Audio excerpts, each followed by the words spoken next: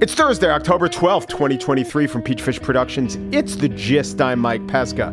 The Biden administration has agreed to freeze the $6 billion Iran had gained access to as part of the prisoner swap deal between the administration and Tehran. This was, as you'll recall from our discussion on Tuesday, a prominent talking point of critics of the Biden administration, and in contrast to cavils about Biden putting a lid on press availability or having a barbecue, it was a somewhat legitimate critique, or legitimate enough for the administration to take the short-term hit of appearing to concede the point of the critics. But another way to look at this is, well, I was speaking to a former Senate staffer, and he asked me if I thought the U.S. or Israel, with the U.S.'s approval, might expand the current fight into Iran. And I said, well, I don't know. I don't have a direct line to the Pentagon, and I can only be quoted as a source unfamiliar with Bibi Netanyahu's thinking. But it would be pretty strange, inconsistent, and hard to defend if on the one hand, the U.S. were bombing Iran, and on the other hand, the U.S. were paying Iran. Harder to defend than even the Natanz nuclear facility. Like a slice of the Zagros Mountains, that is a deep cut. Or the decision to freeze the funds could be, as my guest contends, simply prudent and not worth the hassle of trying to justify the funds over and over again. In any case, it is actually good that the administration showed nimbleness. They know they will be pilloried as a weak or mealy-mouthed group of actors. Who cares? They're now in a better position than they were yesterday. And Iran is, I think, in a bit worse of a position. Also, the prisoners have been exchanged. Declare victory, go home, and maybe someday down the road, let the Qataris move around some funds in a jointly owned account co-signed by an Ayatollah. On the show today, the seeming achievements in the Dallas Public Schools advanced math classes. But first, what is to come in the conflict between Israel and Hamas? We talk next to Stephen Simon, who served on the National Security Staff as Senior Director for Middle Eastern and North African Affairs from 2011 to 2012. He is a former State Department official, and he has worked for RAND and is now with the Quincy Institute. Stephen Simon up next.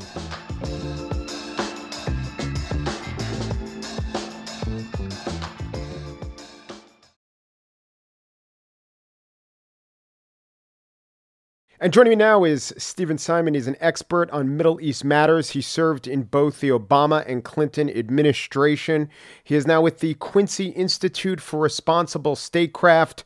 Remember, a few months ago, he was on to talk about his new book, The Rise and Fall of American Ambition in the Middle East. Mr. Simon, welcome back to The Gist. Well, thank you for having me again. Appreciate it. So Israel is certainly pursuing a ground war in Gaza. Benjamin Netanyahu has vowed to destroy Hamas. Quote, every Hamas member is a dead man. Good quote. But I think literally speaking, impossible. The leaders aren't even in Gaza. So the first question is, how far can Israel go in achieving that aim? Well, I think they can actually go pretty far. It depends on the cost they're willing to pay to do that. But they have the capacity to do it. It requires going in on the ground with a major incursion and rooting people out of their hiding places as they discover them via intelligence means. So, yes, it's in the realm of possibility. Do they really want to go that far? Open question. Yeah. And will that serve the ultimate strategic aim, which is not just upsetting and destroying this organization, but truly setting back the cause of inflicting damage and death on the Israeli civilian population? Well, I think it's hard to. It's so awful. I mean, I think it's hard actually to identify a strategic objective.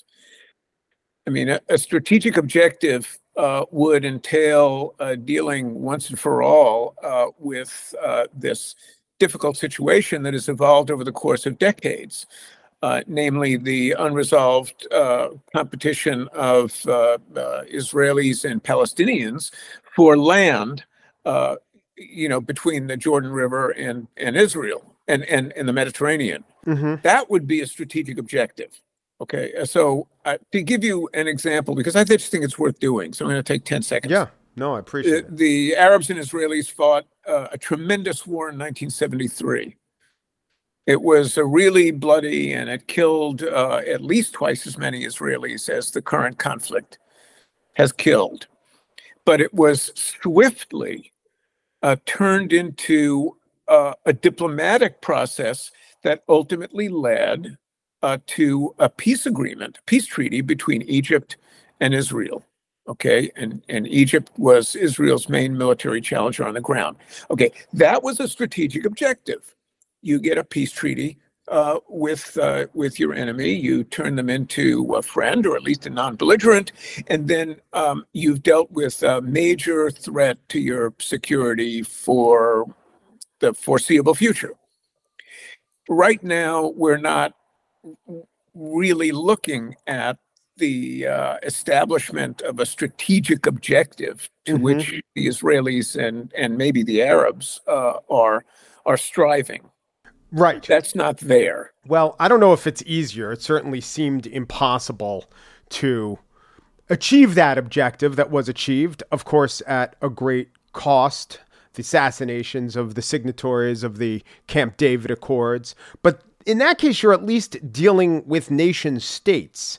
This is different. Yes, I know. We both know that Hamas years ago was elected as the representative of Gaza, and then elections stopped happening.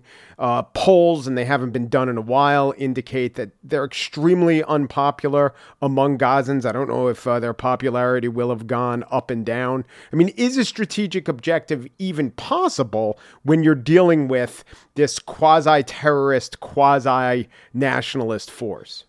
That's a fair question. And no, I would say that not right now. That's pretty clear. And in fact, it's been remarked on quite frequently in recent days in Israel that, and actually conceded by the right-wing leadership in Israel, that Hamas has always been a great partner for the Israelis, because the Israelis and Hamas share, I guess you could say, a strategic objective in the sense that each one seeks the elimination of the other. They're pretty clear on that, right? Yeah, and the thing is as long as Hamas held that position, it essentially justified Israeli, the Israeli agenda vis-a-vis the Palestinians. So it was really convenient. And in fact, one of the leaders of the right-wing opposition said, the Palestinian Authority in the West Bank, it's a burden. Hamas, an asset. He said that. Yeah. So there's been a perverse convergence of interests, which periodically collapses.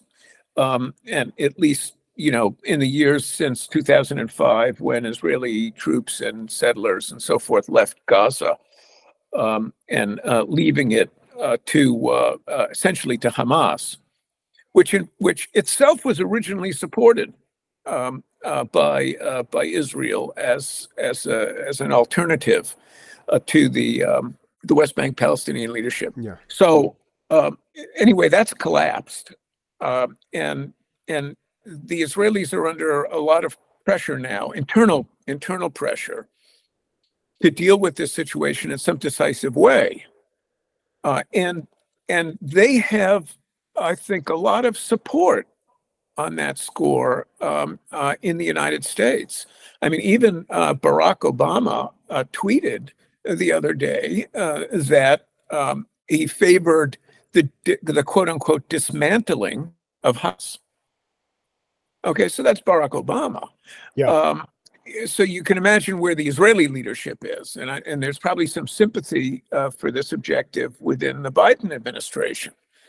But again, it comes down to the cost. I mean, there's a sweet spot on the timeline here that the United States, frequently looks to occupy, and that sweet spot, it's on a timeline, and it's up to that sweet spot, the United States will provide diplomatic cover for the Israelis to do what it is they think they need to do in Gaza operationally. on the ground or from the air or what have you. Um, but beyond that sweet spot, it becomes too costly diplomatically for the United States and really for Israel to continue these operations, which tend to be highly destructive because it's urban terrain. Right. So the casualties are really going to be terrible, as we've already seen. So right. So you say timeline. Is the constraint temporal, or is it more in terms of the images and realities coming out into the world of what the costs are? Well, I think, they're both sides of the same coin, because the longer this goes on, the more destructive it is. And, people would be looking really at three factors. Overall, the civilian toll, which will climb rapidly. And then, in a way, subsets of that larger consideration are infrastructural damage, which is going to be really bad. And it's not just the buildings that are destroyed, but it's everything underneath the street. Mm-hmm. So water pipes, sewage pipes, electric transmission cables, all that sort of stuff just gets torn up, and that in turn relates to this third consideration, which is public health. So you'll wind up relatively quickly, with a public health catastrophe in Gaza. Right. Because nobody will have access to clean water. There'll be sewage floating in the streets. Typhoid will become a problem, and some of these, illnesses that are connected to failed sanitation systems. Yeah, I was thinking about that specifically. I understand it's war, and I understand the argument from a military standpoint of denying energy to the area. Food is a little, I suppose, with food shipments, arms could be shipped in. That's a little more questionable. But water, to me, is there a real military advantage beyond, I suppose, if the combatants have no water, along with all 2 million other citizens? There's something to that. But have you thought specifically about the water component to the embargo? Well, I'm not a liar, but the rules of war are kind of flexible on this point, because there are a number of considerations that a lawyer would point to. One of them would be proportionality, of course, but there is another which they call necessity, military necessity. And I think what the Israelis would argue is that they're on solid ground in terms of the rules of law, because you cannot conduct a campaign in Gaza against Hamas without civilian casualties, without killing non-combatants, and that's military necessity, they would say. And if we could do it some other way, we would do it some other way. But the fact is, we can't. You got 2 million people crammed into a space, just double the size of Washington, D.C. It's pretty small. It's immensely densely populated. And if you've seen the aerial footage of Gaza, you can see every inch of it is built up. Yeah. So there's no way to carry out strikes without killing civilians. So that's what they would say. Other countries and other legal interpretations of the rules of war might take issue with Israel's position on this, but the Israelis will say, we haven't transgressed. Yeah, what are the costs? What are the benefits? Something to think about. But overall, the rules of engagement are going to be much less restrained than they were in the past. But the question is, how far is too far in terms of the Israelis' own self-interest? And then there's another question, which is, what should be the U.S. role in getting them to realize that? But let's go in order. There is a point that is too far in terms of the Israelis' own self-interest, in terms of the cost that they are imposing on the Gazans. Do you think they recognize this? Oh, absolutely. And if you're wondering why they haven't gone in on the ground yet, there's your answer. It's not clear. And there's an additional factor you didn't mention, but I'm sure it's on your mind, and that's the hostages. Yes. There are at least 150 hostages in Gaza. The Hamas has threatened to start killing them if the Israelis go in on the ground. Maybe a dozen of those hostages are U.S. citizens and therefore a concern to the Biden administration, and undoubtedly accounted for in talking points that that Secretary of State Tony Blinken is using with Netanyahu today. So the Israelis have to first consider, okay, what happens to these hostages? And there's now underway already negotiations over the fate of the hostages. The Germans are involved. The Qataris are involved. There's a process going on. Well, who knows, how successful it'll be or how many hostages will be released and in turn for what actions by Israel, don't know, but there's a process. So the Israelis have to be considering that. And they need to be considering escalation and a broadening of the conflict if they do go in and they're not really sure what to do. Hezbollah is up there in Lebanon. The Hezbollah, the leader of Hezbollah, has said, we really don't want to get involved in this. This is just not where we want to go. But they may not feel as though they have a choice after a point if the Israelis are operating on the ground in Gaza in a highly destructive way, where the tempo of the violence is really bad. Right. And they need to consider escalation on the West Bank. Jerusalem, as the Israelis, have wanted it to be, is a unified city, and it's a unified city that's got a lot of Palestinians and Palestinian Arabs, and you have mixed towns, in Israel. That is to say, Israeli citizens, Israeli, identity card holders, and all that. Yeah, but they're not unaffected by what's going on in Gaza. And there has been serious violence in those towns, not for the past couple of years, but it was bad, in recent memory. So the Israelis, they have got to be thinking about all of this, as well as their relations with Western states, whose backing they now enjoy. Right. So how far, let us say the EU, so how this would go is the EU might be first to say too far, and then at some point the US might say too far. Will that stop them? I take them at their word. This is the worst calamity they've faced, their 9/11, however you want to phrase it.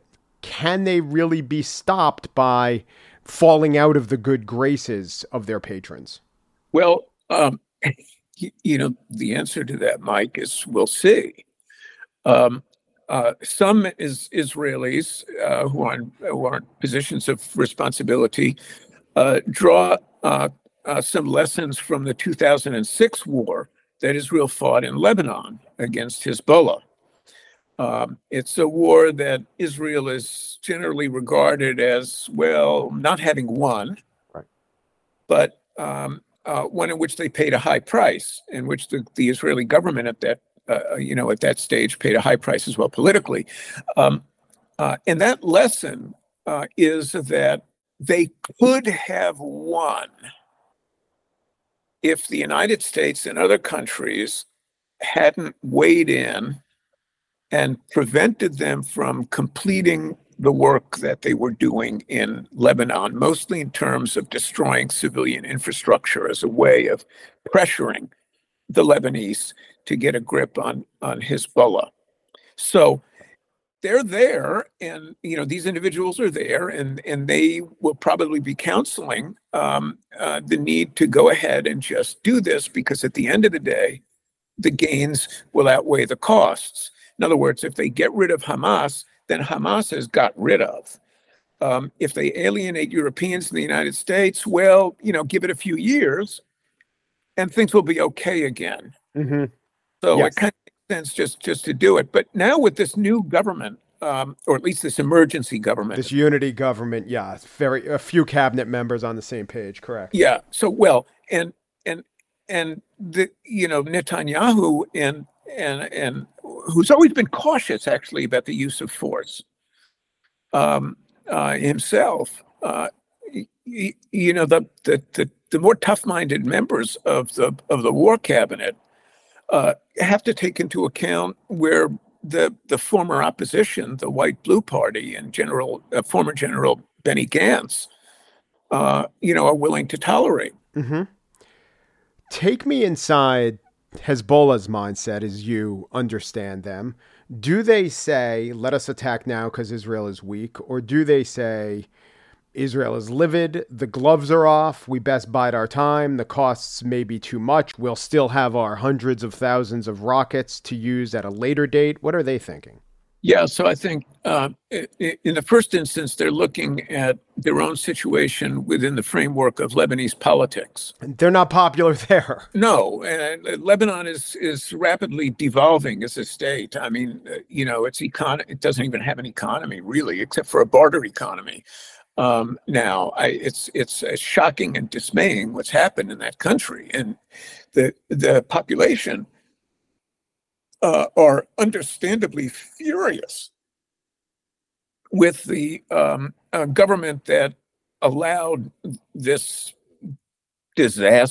economic disaster, to unfold in Lebanon. And Hezbollah is blamed just as much as any of the other leading political parties.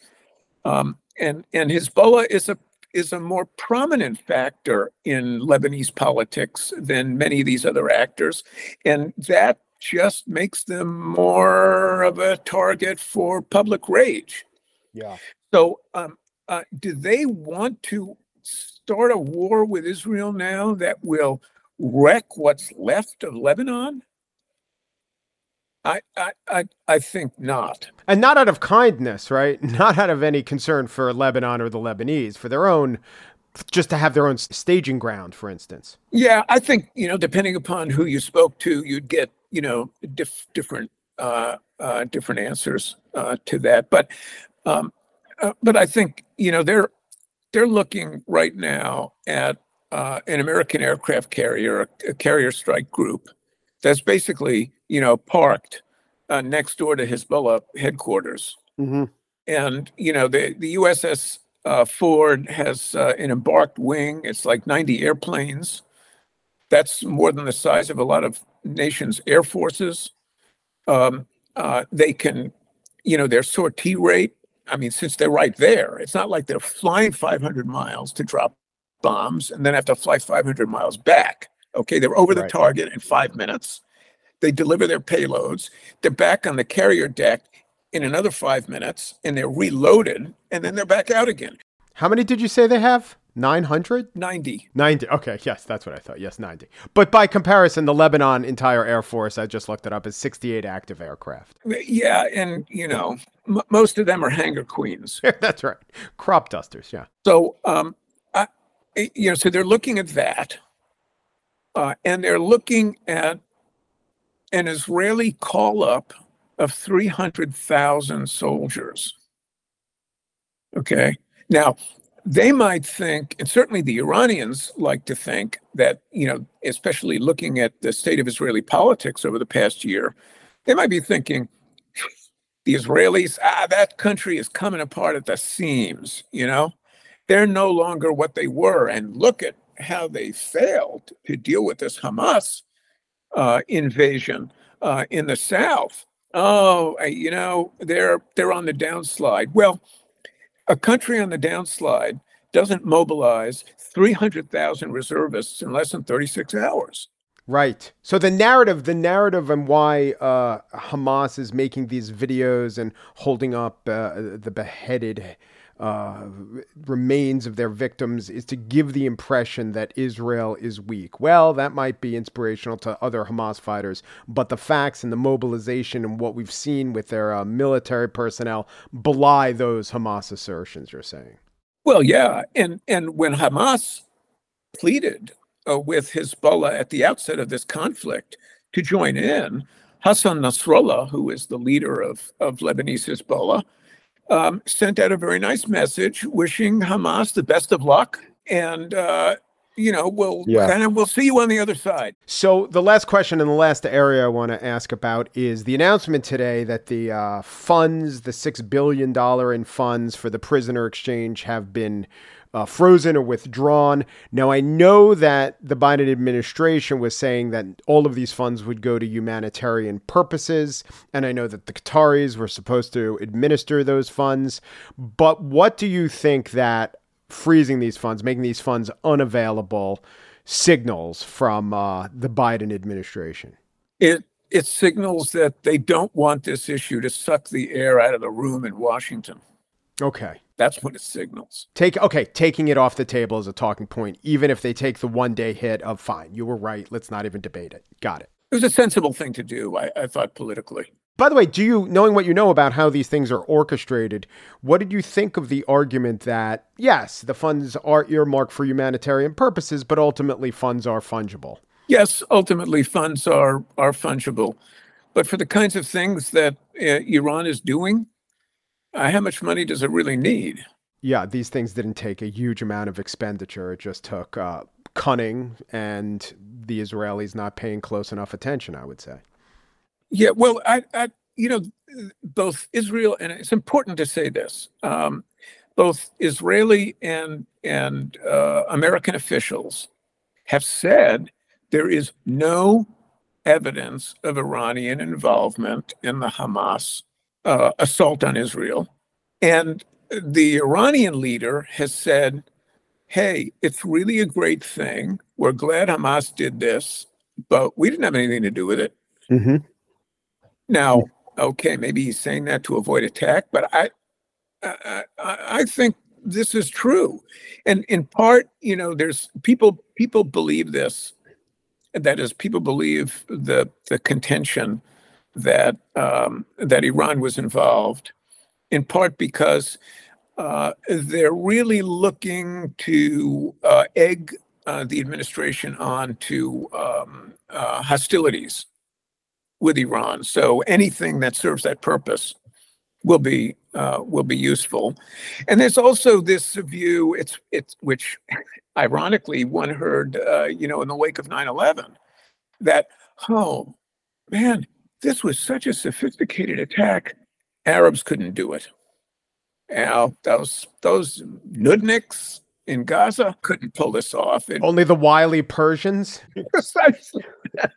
You put it better than I could have. Yes, precisely, the wily Persians. Mm-hmm. You pulled it off, and I really disregard that. Well, I appreciate your insight and your time. Stephen Simon served as the National Security Council Senior Director for the Middle East and North Africa during the Obama administration, served during the Clinton administration, author of The Rise and Fall of American Ambition in the Middle East, and he's now with the Quincy Institute. Thank you again so much. Thanks very much, Mike.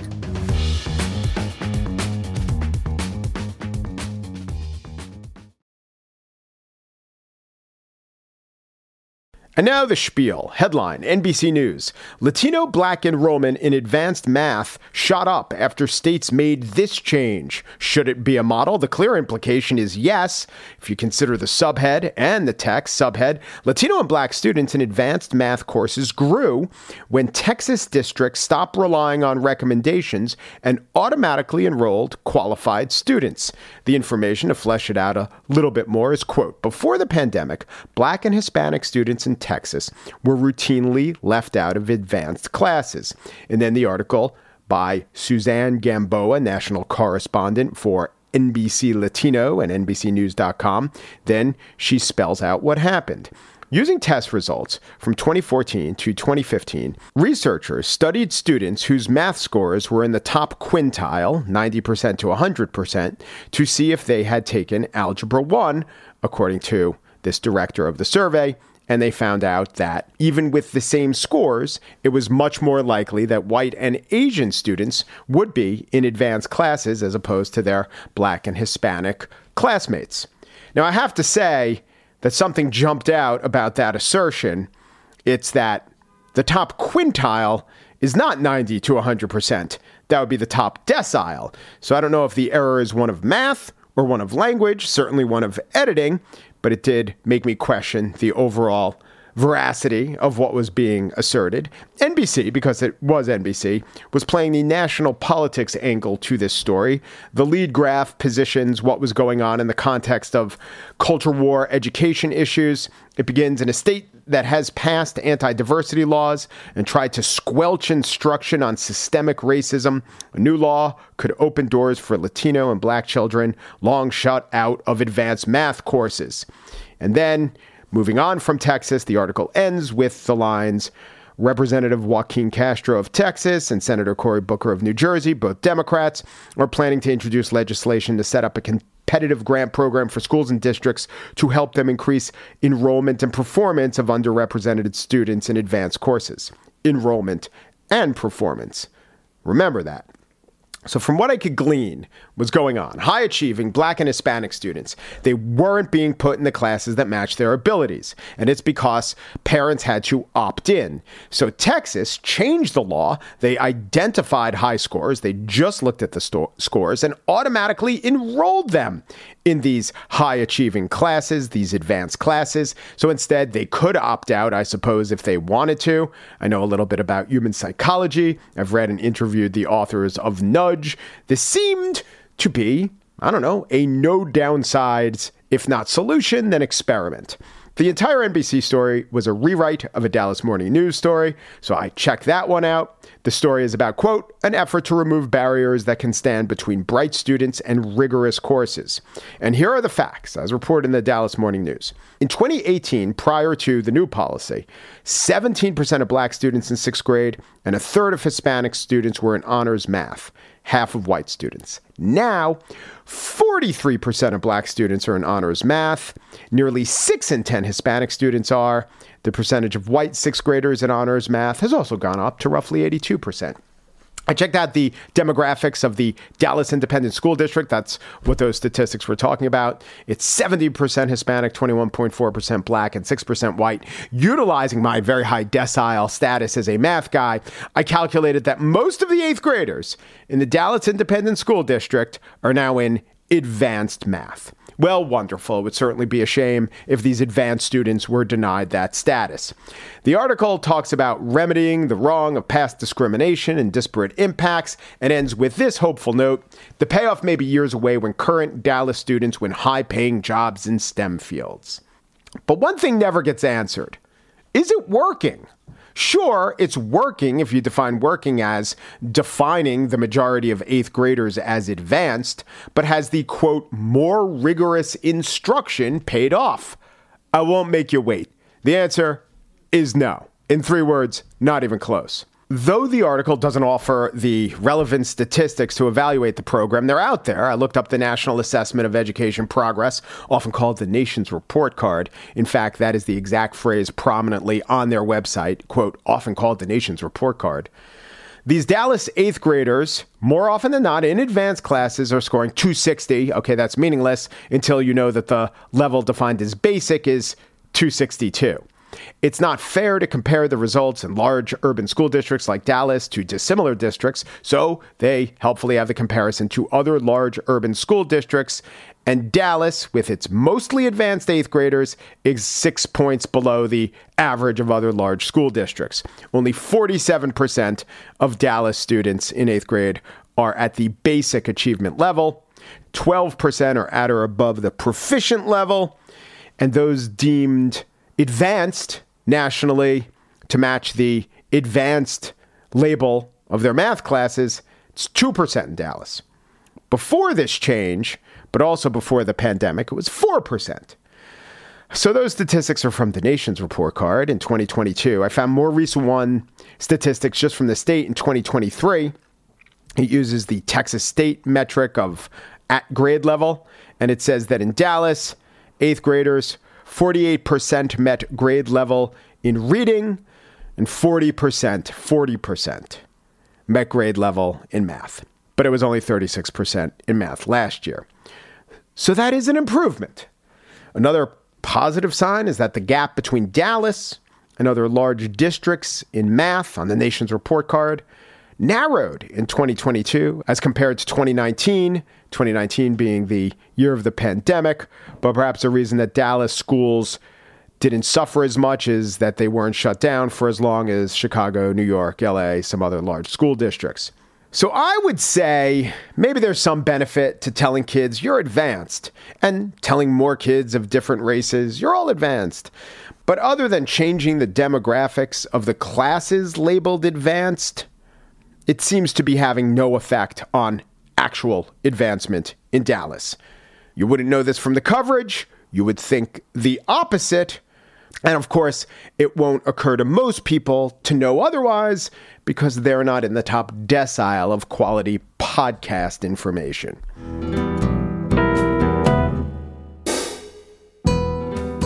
And that's it for today's show. Corey War is the producer of The Gist.